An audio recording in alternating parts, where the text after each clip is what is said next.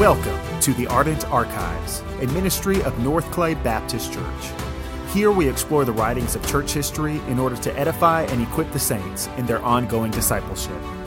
In this series, we are reading and discussing The Pilgrim's Progress by John Bunyan. Written in the late 1600s, The Pilgrim's Progress is an allegory of the Christian life, following the main character, Christian, on his journey from the city of destruction to the celestial city.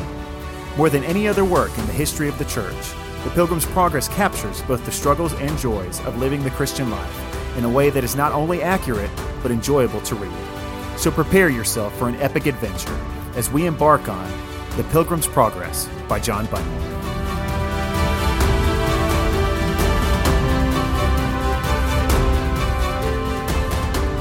Chapter 5, The Narrow Gate. So, in process of time, Christian arrived at the narrow gate. Now, over the gate there was written, "Knock, and it shall be opened unto you."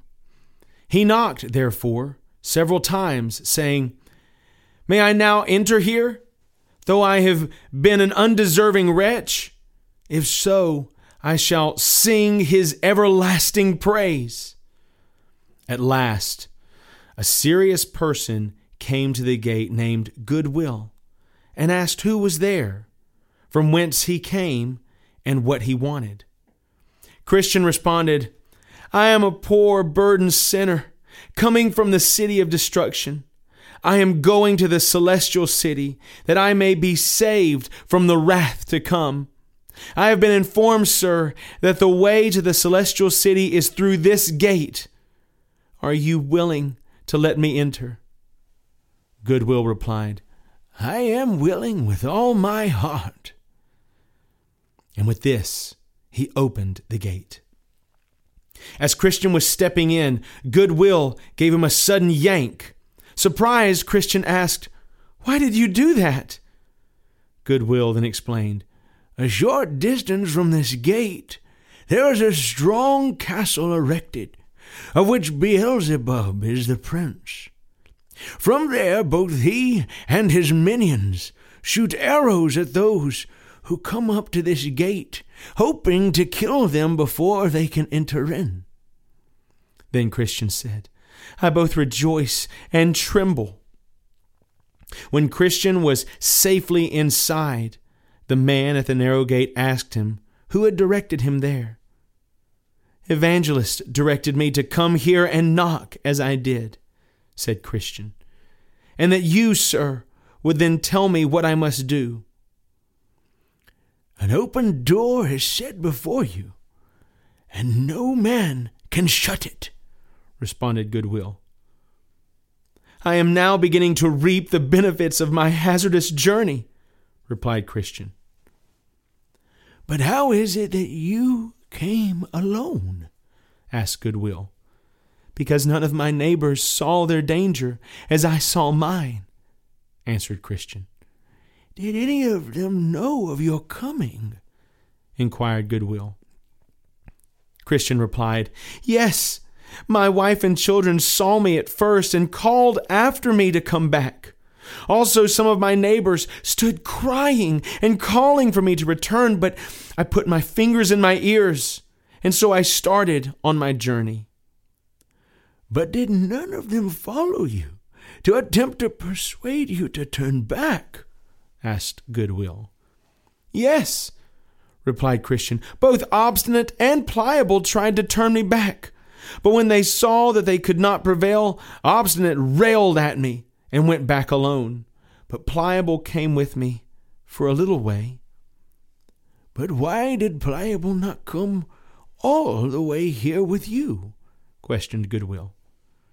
Christian replied, "Indeed, he did come with me, until we came to the swamp of Despond, into which we suddenly fell. At that, Pliable became so discouraged that he would not venture with me any further. Being thus disheartened, he got out of the swamp on the side nearest to his own house, and he told me I could possess the heavenly country alone. So he went his way, following after Obstinate, and I continued traveling to this narrow gate." Then Goodwill said, Alas, poor Pliable! Is celestial glory of so small a value to him that he does not count it worth running the hazard of a few difficulties to obtain it? Christian then said, I have stated the truth concerning Pliable, but if I would also tell all the truth about myself, it would reveal that there is no difference between us.